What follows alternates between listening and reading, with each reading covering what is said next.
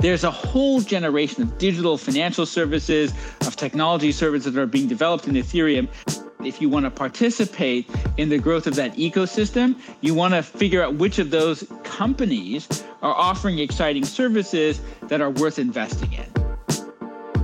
That was Paul Brody, Ernst & Young's global blockchain leader, discussing blockchain ecosystems and their ability to transform the way companies do business. Welcome to Capital Considerations, the market and economic podcast that's fully invested in your success. I'm your host, Tony Roth, Chief Investment Officer of Wilmington Trust. Some of our listeners may remember that we recorded a podcast over the summer with Elise Killeen, a well-known Bitcoin investor. Our conversation with her was so fantastic that it whetted our appetite to learn more, especially around the foundation of Bitcoin, namely blockchain, the brains underneath cryptocurrencies and many other applications of technology that are transforming the economy. We wanted to ask the question, what else is happening in the blockchain space? And is there more to the story than simply investing in Bitcoin? To help us answer the question, we are joined today by Paul Brody.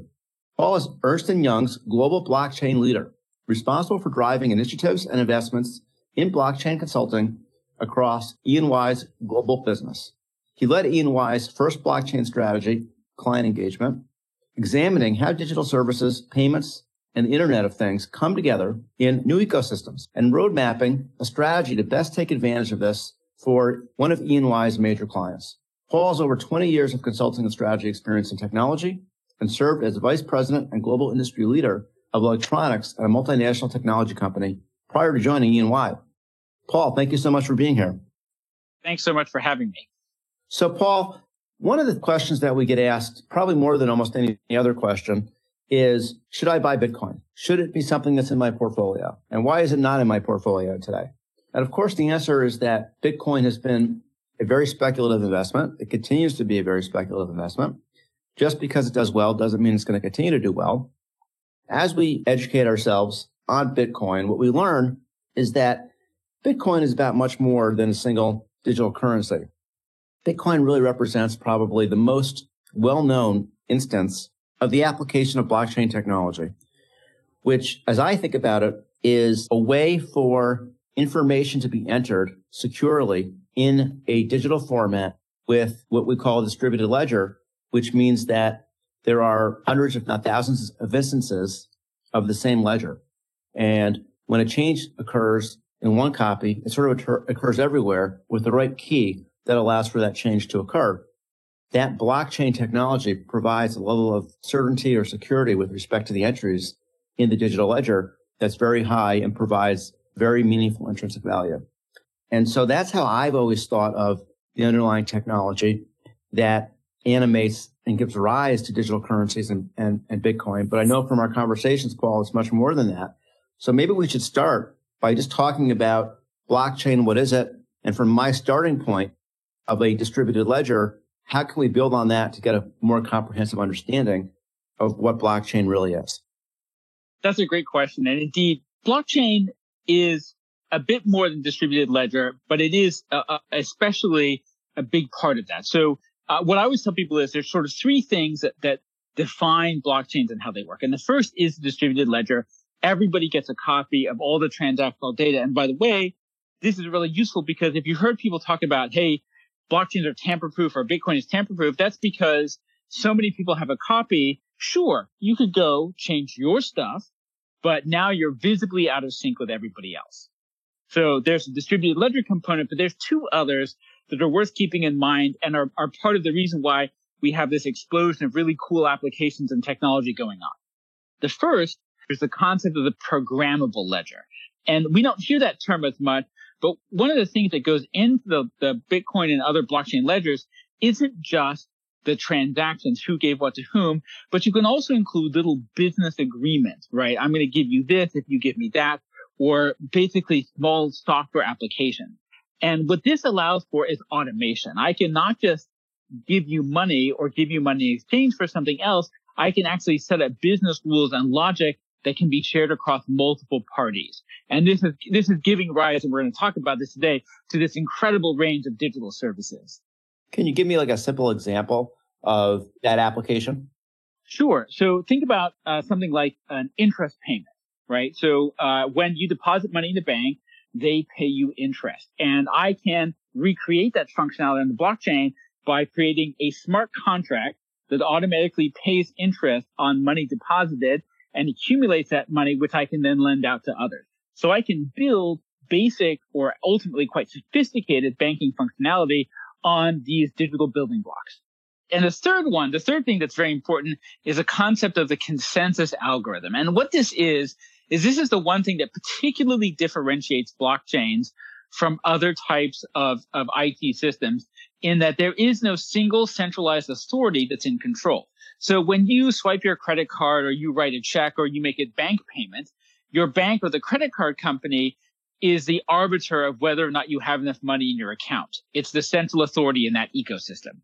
On a blockchain, there is no controlling central authority. Instead, there's something called the consensus algorithm where all the parties check each other. And if the majority, usually close to unanimous, approve and agree that your transaction is fair and logical, then it proceeds. But this is quite revolutionary because in the past, we've always had to have a central authority, which ultimately becomes extremely powerful in order to approve and manage all these transactions. And this is a big departure from that. So I could see why that would be really powerful, but also obviously in the context of a cryptocurrency can also open the door to a lot of risks and abuses as it relates to things like terrorism and money laundering, since there's no central authority to be able to say, hey, I don't like this particular use of the ecosystem. I'm going to stop this transaction or certain transactions. You're exactly right. And indeed, the thing I always remind people of, though, is that the internet itself is a decentralized, permissionless network. And one of the things that we've learned over the last 25 years is that we have to accept that in decentralized ecosystems and in the human world, there are people who are going to do bad things. But that does not mean that you can't set up and run services that comply with the law, that prevent abuse. Those are all things that are possible. It's a little bit more challenging than having a single centralized authority that can just easily say no. But it's also in some ways a bit more democratic. One of the big appeals of cryptocurrencies and blockchains to many folks is the fact that somebody can't arbitrarily deny them access to the network and services. And so I think that explains a big reason why so many people are enthusiastic about the technology, even though it means that in some cases, bad actors can do bad things. So let's try to think about how this comes to life within a commercial context. Let's say that I'm a company. I could be a bank, as you've already alluded to. I could be a global rental car company like Avis or Hertz. And I want to use blockchain in order to meet my long-term business objectives. I want to be more efficient. I want to be able to communicate with my clients more effectively and more transparently. Are there different ways in which I can just use blockchain, or is that inconsistent with blockchain because obviously the corporation is sort of an administrator of the blockchain, so they are a central authority? How does that all shape out? You've zeroed in on a really interesting question, which is what's the difference between a trusted third party and a central authority? So if you think about the internet, right, we have all kinds of trusted third parties that have important roles on the internet. Every time you go to your web browser and you go to a particular site, you'll see that those websites are secured by a certificate authority, for example. Now, the certificate authorities don't control the internet, but we prefer to transact with companies that have a certificate issued by them because we know that we're dealing with somebody who's probably who they say they are. It's a little bit the same in blockchain. So if you think about it, right, I want to rent a car. If I want to rent a car, I'd like to know that I'm dealing with a reputable car rental company. If I am going to buy cryptocurrency, I'll give you my favorite example. I'd really like to know that I am buying cryptocurrency from an exchange that's audited by a proper accounting firm that's going to make sure that the money I give them actually turns into the cryptocurrency I want. So those are examples of enterprises like audit firms or brand name companies that can establish a role as a trusted party on the network, but they're not a controlling authority.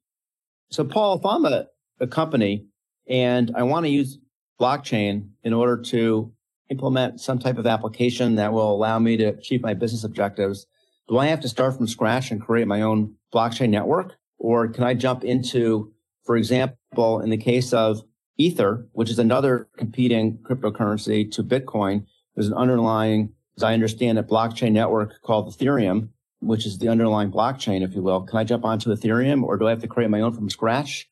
How do I think about the actual guts of the system relative to the use of the system, if that makes sense? No, that's a fantastic question. And it's the number one question that our enterprise clients struggle with. The answer is you can do either one. You can start your own blockchain, or you can join a public blockchain that's already out there. And by the way, Ethereum, the one that you mentioned, is by far the biggest and has the most participants. It's really becoming the internet of the blockchain ecosystem.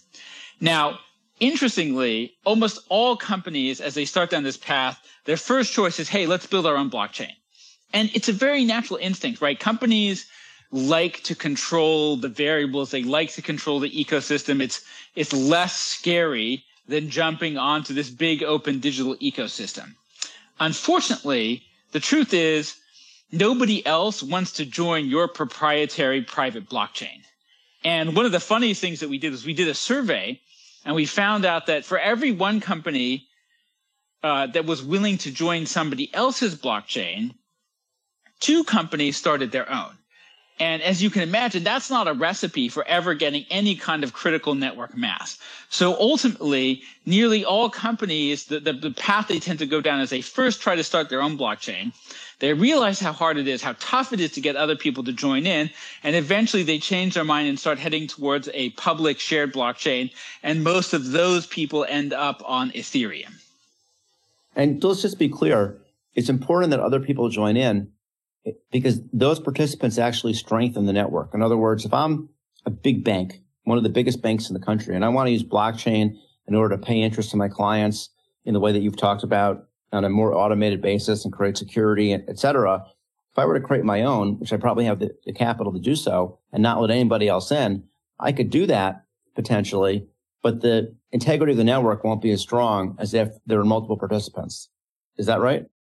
That's right. But it's not just that, but what's the point, right? So the whole value proposition of blockchain is that it's a network ecosystem. And it is true that anything you can do on a blockchain, you can also do with a traditional centralized system.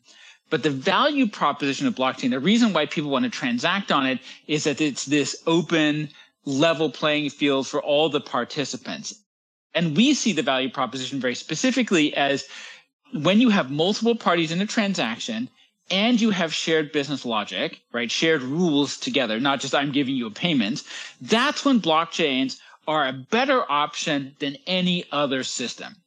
So take something like a complex business contract, right? I've got a buyer, I've got a seller, maybe I have an insurance company involved as well, right? There's specific rules about when I get paid, what the volume discounts are. It turns out that companies, spend a lot of time and energy trying to make those work.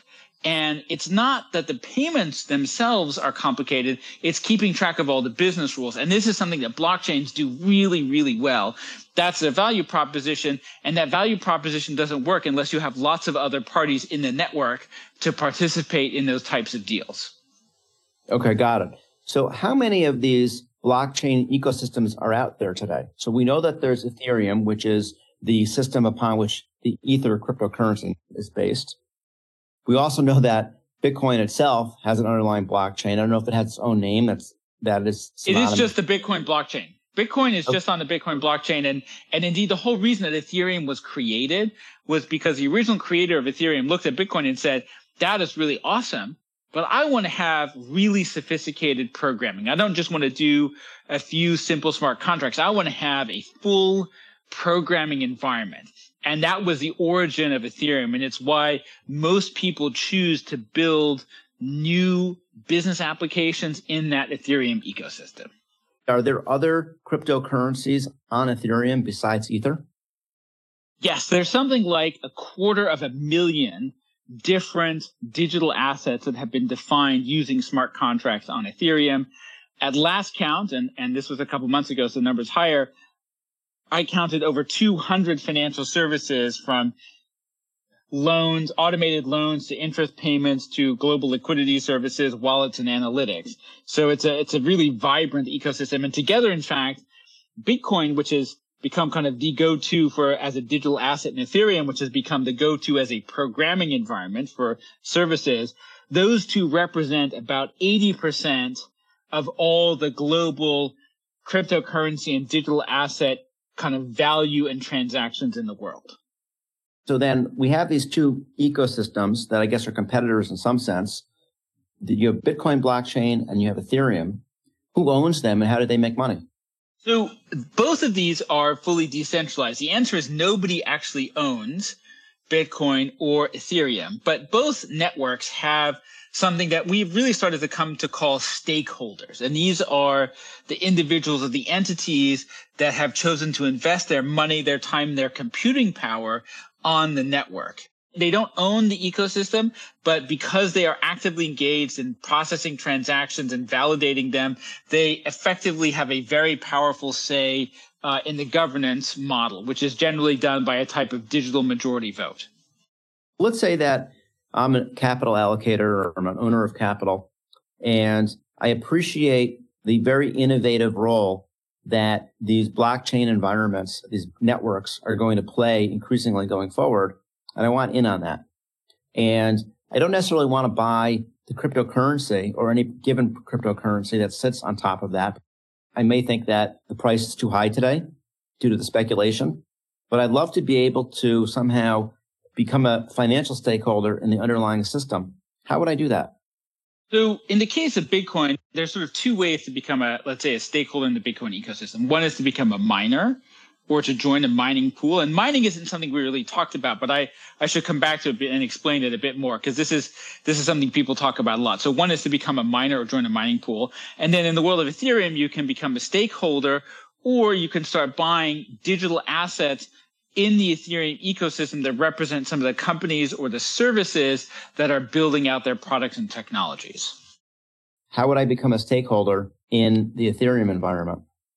So in the Ethereum environment, you can become a direct stakeholder in Ethereum simply by buying the Ether cryptocurrency, and you can do that through any one of these. But an important analogy that I would draw is that imagine you had decided that the U.S. is a great economy 100 years ago, right? You wouldn't just buy dollars. You'd buy dollars so that you could buy stock in the companies that kind of made America successful. So you kind of want to think about the same thing there, which is there's a whole generation of digital financial services, of technology services that are being developed in Ethereum. And while I never give investment advice, what I would tell you is that if you want to participate in the growth of that ecosystem, you want to figure out which of those companies are offering exciting services that are worth investing in. Because it's, the analogy I would give you is it's a little bit like, getting your hands on some US dollars in 1935 and saying, okay, America's going to do great for the next century. I want to buy some companies. What companies would you buy? Right? That's the same analogy I would give you. And would I gain my exposure to those companies by buying their stock in a traditional exchange, or would I gain my exposure to those companies by some way tapping into it through the Ethereum network itself? So those companies, many of them, right, they're either companies or they're something called a distributed autonomous organization, a DAO. They don't issue, for the most part, stock in a traditional way. Many of them, what they're doing is they're issuing governance tokens, which function a lot like sort of an ownership stake and entitle people to a share of the economic outputs of that ecosystem. And so you actually have to go on to Ethereum and buy governance tokens from those organizations.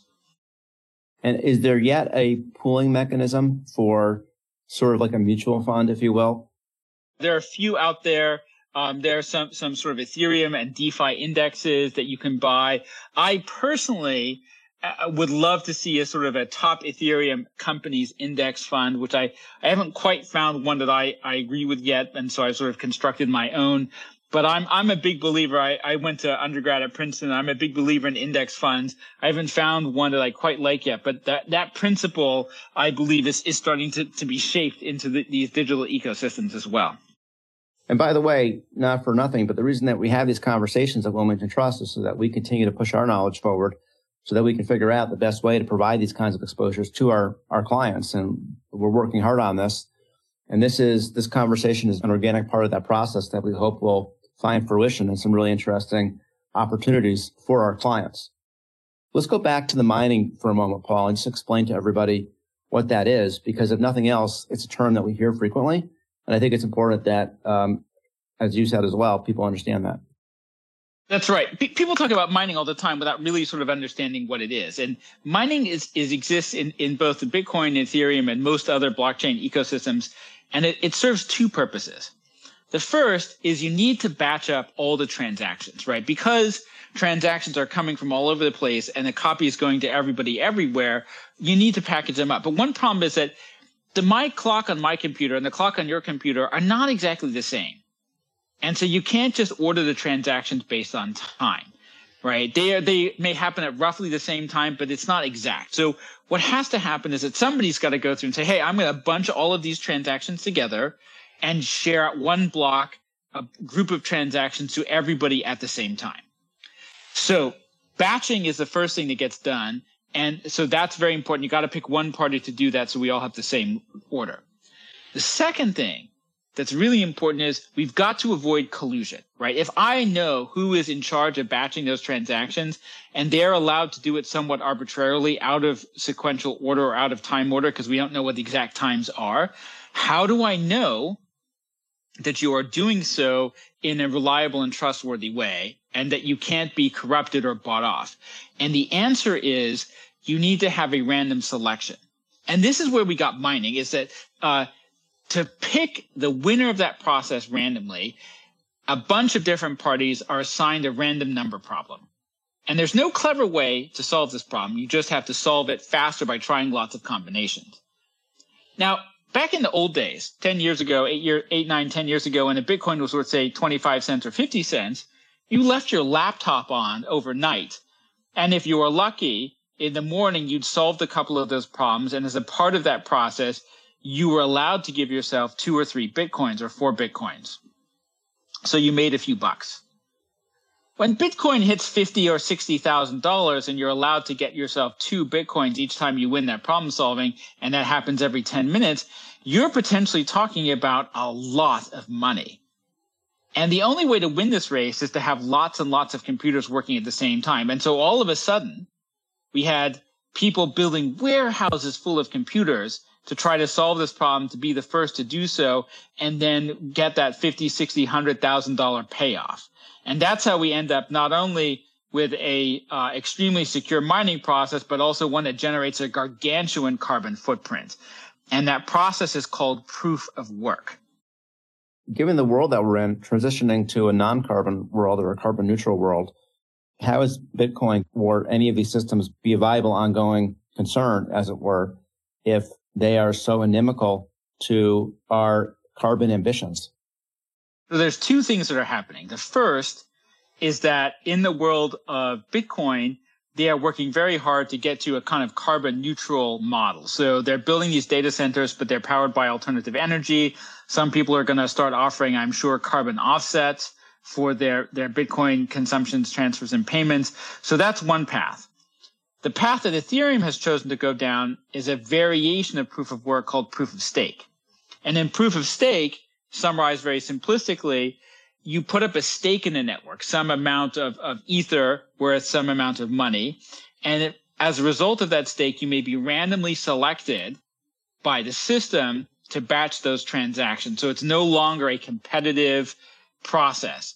The downside of that is that if you are caught cheating, your stake is forfeit. You have to give up your stake in the network. So the way this works is you're basically putting up a bond for good behavior, but as a result, we're getting rid of all this redundant computational work. So, Paul, let's pivot the conversation to the future, because I know we can get really deep on these technicals, and think about how big a deal do you think blockchain is looking out over the next couple decades? How transformative will it be in our economy? And where do you think the most powerful applications are likely to be? So I personally think it's going to be huge, and I've sort of bet my career on that, so I hope I'm not wrong. But I think I would say very specifically, I see 2 big areas where it's going to be very powerful. The first is in business-to-business agreements. So I believe, and we know from experience, that running a complex business contract on a blockchain is much cheaper and faster than a traditional implementation model. To give you a sense, we set up a blockchain for Microsoft to handle the Xbox video game contract. And we took the time it takes for Microsoft to process a month's worth of transactions from 45 days down to 4 minutes. So we know we can do complex business process activities much faster. And my own prediction is that if adoption of blockchain matches adoption of the cloud, by 2030, 50% of all business agreements will be done on a blockchain. And then there's a second area, which I think will be really big, which is these financial services, these digital financial services. Today, the crypto and blockchain ecosystem is worth about $2 trillion. There's 70 trillion in the stock market, another 100 trillion in bank deposits, and another 100 trillion in bonds. So there's $270 trillion in other assets. I don't think they're going away, but those other assets, you're going to be able to take those and do something called a wrapping an asset. You're going to be able to put like a blockchain wrapper around that asset.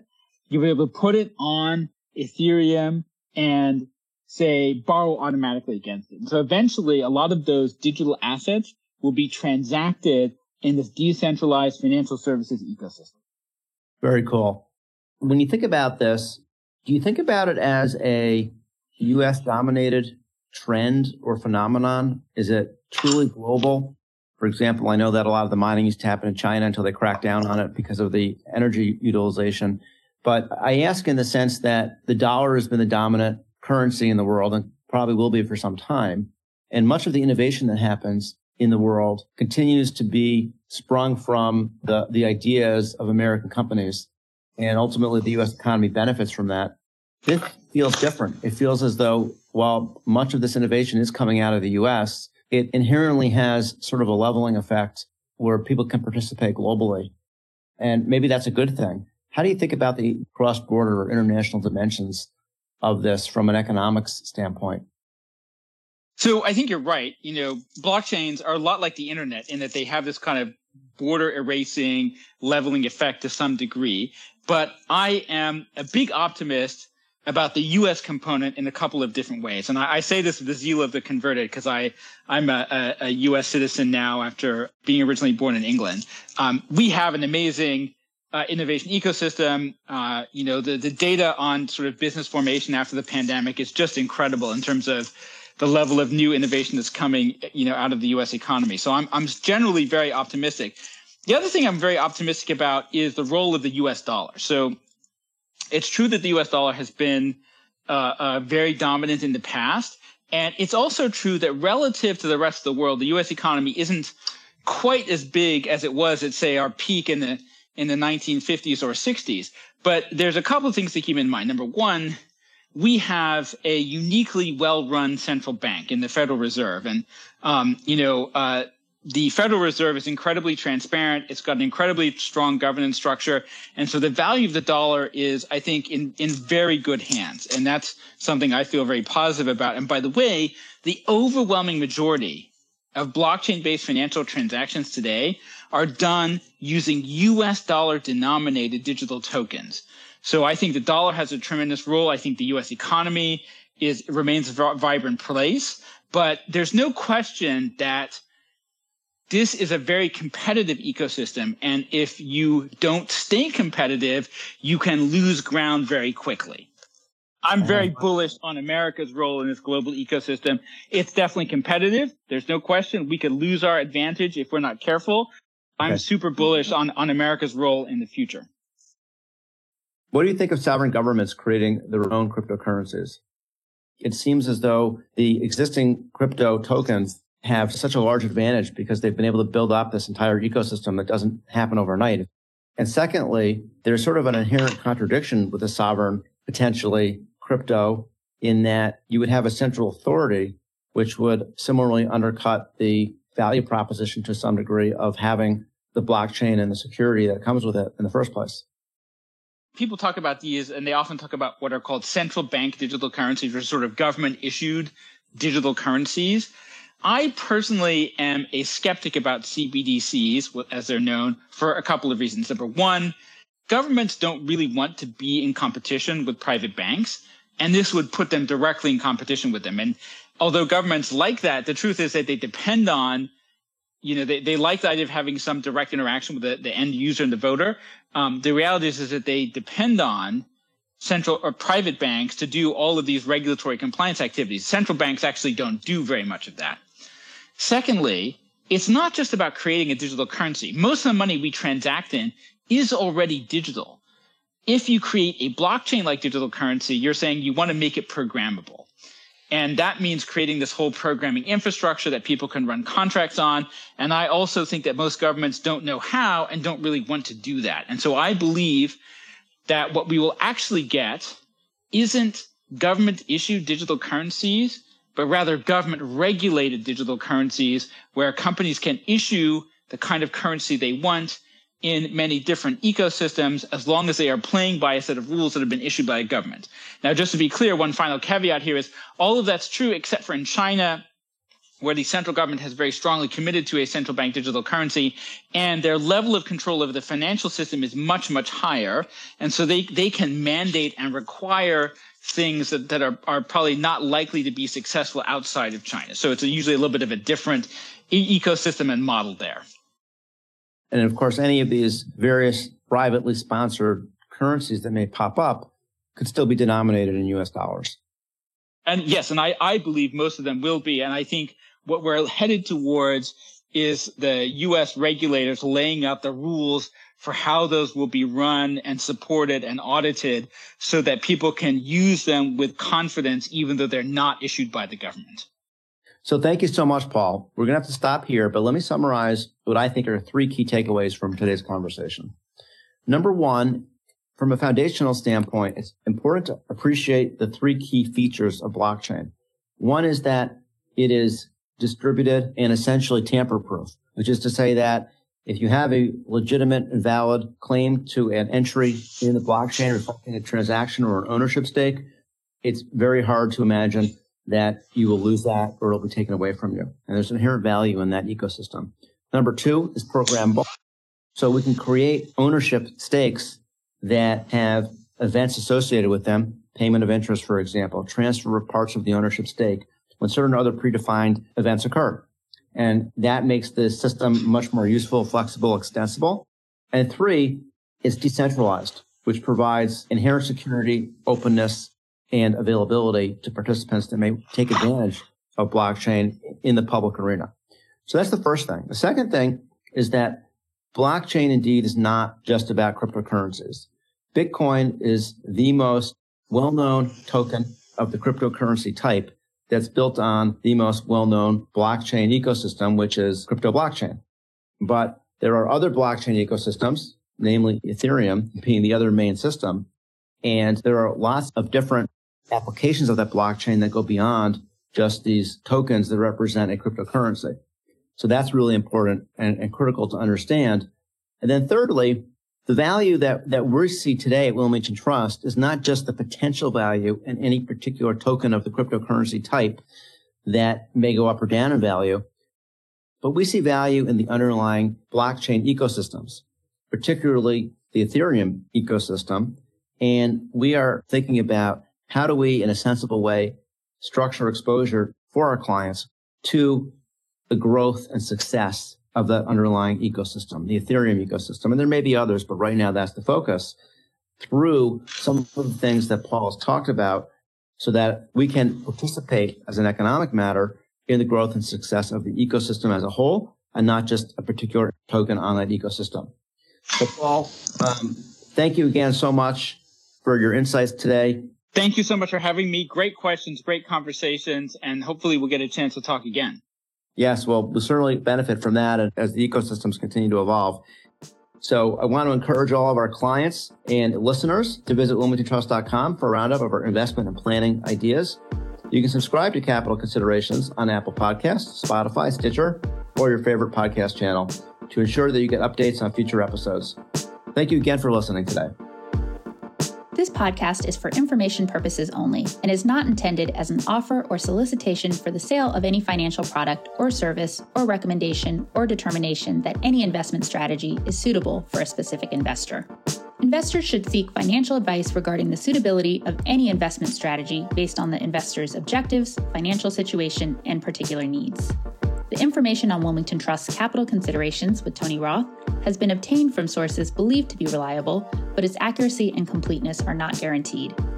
The opinions, estimates, and projections constitute the judgment of Wilmington Trust as of the date of this podcast and are subject to change without notice.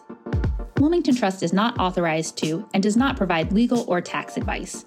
Our advice and recommendations provided to you is illustrative only and subject to the opinions and advice of your own attorney, tax advisor, or other professional advisor. Diversification does not ensure a profit or guarantee against a loss. There is no assurance that any investment strategy will be successful. Past performance cannot guarantee future results. Investing involves a risk, and you may incur a profit or a loss. Any reference to company names mentioned in the podcast should not be construed as investment advice or investment recommendations of those companies. Facts and views presented in this report have not been reviewed by and may not reflect information known to professionals in other business areas of Wilmington Trust or M&T Bank, and may seek to provide financial services to entities referred to in this report. M&T Bank and Wilmington Trust have established information barriers between their various business groups. As a result, M&T Bank and Wilmington Trust do not disclose certain client relationships or compensation received from such entities in their reports. Investment products are not insured by the FDIC or any other governmental agency, are not deposits of or other obligations of, or guaranteed by Wilmington Trust, M&T Bank, or any other bank or entity, and are subject to risk, including a possible loss of the principal amount invested. Wilmington Trust is a registered service mark used in connection with various fiduciary and non-fiduciary services offered by certain subsidiaries of M&T Bank Corporation, including, but not limited to, Manufacturers and Traders Trust Company, M&T Bank, Wilmington Trust Company, WTC, operating in Delaware only, Wilmington Trust N.A., WTNA, Wilmington Trust Investment Advisors, Inc., WTIA, Wilmington Funds Management Corporation, WFMC, and Wilmington Trust Investment Management, LLC, WTIM. Such services include trustee, custodial agency, investment management, and other services. International corporate and institutional services are offered through M&T Bank Corporation's international subsidiaries. Loans, credit cards, retail and business deposits, and other business and personal banking services and products are offered by M&T Bank, member FDIC. 2021 M&T Bank Corporation and its subsidiaries, all rights reserved. Private market investments are only available to investors that meet the U.S. Securities and Exchange Commission's definitions of qualified purchaser and accredited investor.